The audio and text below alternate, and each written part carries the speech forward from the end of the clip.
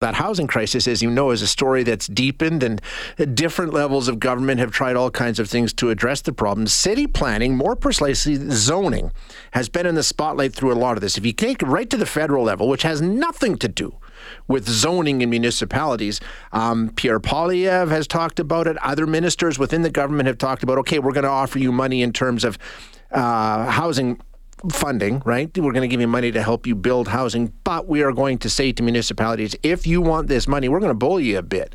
You're going to have to come up with better rules around zoning and where people can develop and how that's going to work. And, you know, if you're building a transit station, fine, we'll give you money for, you know, an LRT station, but it's going to come tied to the contingent plan that you're also going to build high density housing close to that. So it's all levels of governments talking about how we build our municipalities and what our zoning rules say and how they dictate what we can and can't do. In all my years of covering municipal politics, I can't recall many people telling me stories about how much they appreciate zoning or how much they love zoning. It's usually a problem in one way or another that somebody's trying to get around. And in reality, if you think about it, that's what it's meant to do. Zoning is essentially the set of rules that determine what can be built where. And there are reasons, right? Not everyone agrees on those set of rules, but they're there to, you know, make society function. But a lot of focus on them. Our next guest, Bladen Dibben, is a manager of planning with Select Engineering Consultants and recently wrote an opinion piece in the Edmonton Journal on this topic. Bladen, thanks so much for joining us. I appreciate you being here today. Thanks for inviting me. You know, zoning, when we talk about it, like I say, it's usually a point of friction, right? And it's always been that way going back a long way. We've had zoning rules going back basically since we've had cities in this country. Correct, yes. It's definitely, it affects everybody, but people may not know how it affects them. So we thought it was important to try and help calm people down on what's happening with the zoning bylaw today. Yeah, so when we take a look at the zoning bylaw, and we'll get to the proposed changes and what people are talking about, not only in Edmonton, but in Calgary as well.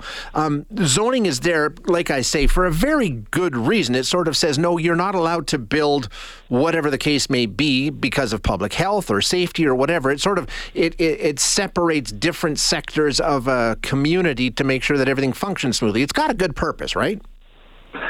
Correct. Yeah, it's how we organize lands, how we have transparency on what can be built next door, and it also helps organize complementary uses. So if you have high density and commercial together with mixed use, they work together at helping to make each other viable.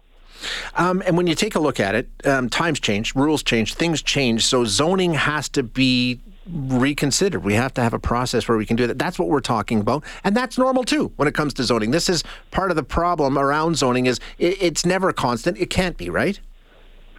No, correct. As planning consultant, I work in multiple municipalities in the area, and they're all looking at how to improve their zoning, how to allow for more flexibility, to allow for, you know, developers and people to build what they think they need.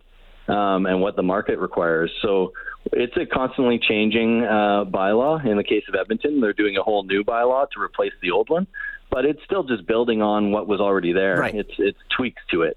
So when we take a look at, like you say, it's all up for discussion right now, and it's all going to be happening very soon here, and it's such a focus right now with the housing crisis. What are the forces you think that are leading this discussion? What are the key considerations as we re-examining the zoning bylaw in Edmonton?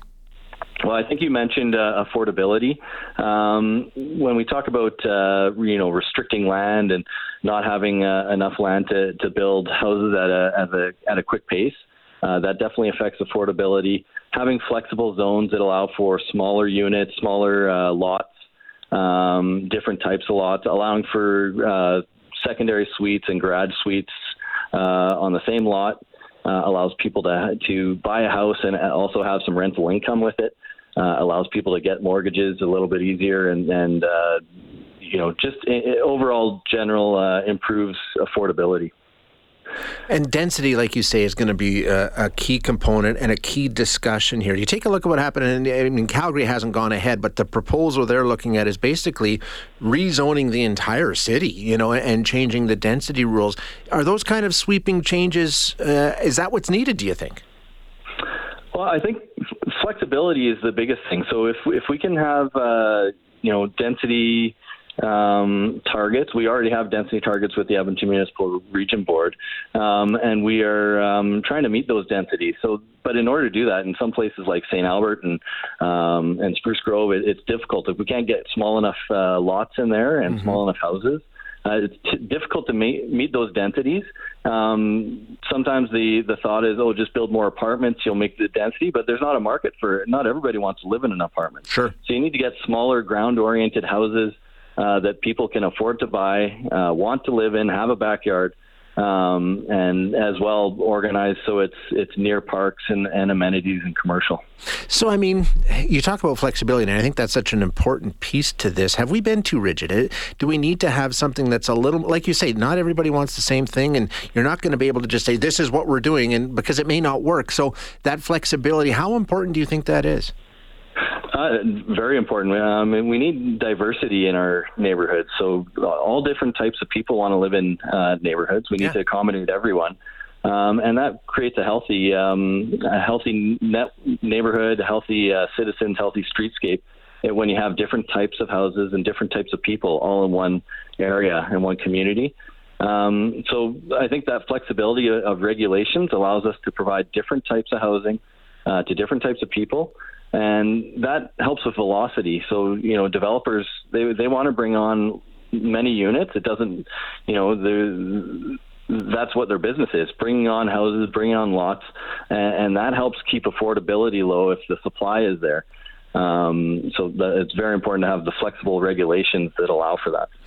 As somebody involved in, planning and development and all these sorts of things in the city, zoning is step one. And typically zoning is meant to try and help deal with a conflict in some way. There's no question we have a difficulty in some places with people who are really resistant. The density really upsets a lot of people. How do we overcome that? Can we overcome that? Because even with, this proposal that's coming forward, there are already people that are really, really concerned about it. Well, our new neighborhoods are building out more densely than the old neighborhoods. So new neighborhoods are mandated to be 45 units per hectare. A typical neighborhood that's been built in Edmonton is closer to the 20 to 25 units per hectare, so almost half the density of these new neighborhoods. But it happens over time. It's not all of a sudden all of these houses are going to be removed and replaced with apartments and townhouses. It's very slow because people still live in their houses. Nobody's pushing them out. And that's why we need a balance of that, the city plan mandate of getting to that 50-50 split of infill and suburban development. We're not there yet. There's not enough land in an infill situation to provide enough units to allow for the population coming in to all build in an infill situation. So we have it happens slowly over time, and so as regulations get loosened, infrastructure regulations get loosened as well. We're working with EPCOR to sort of reduce water capacity requirements, and a lot of people are working to try and get more affordable infill in place and allowable. So as that happens over time, we'll see a bit of momentum to get some more density, but right now, it's a slow go. It happens incrementally over time. I mean, when we take a look at this, and I think a lot of people think of this, we're going to have this revision and this reconsideration, and it's going to be a big challenge, and it is. There's no doubt. But at the same time, do you see it as sort of an opportunity, Bladen? Maybe we actually come out in a much better position than we are now. Yes. Yeah. No, it's definitely, this is an opportunity to add more flexibility, to work together to bring to market what people want to live in.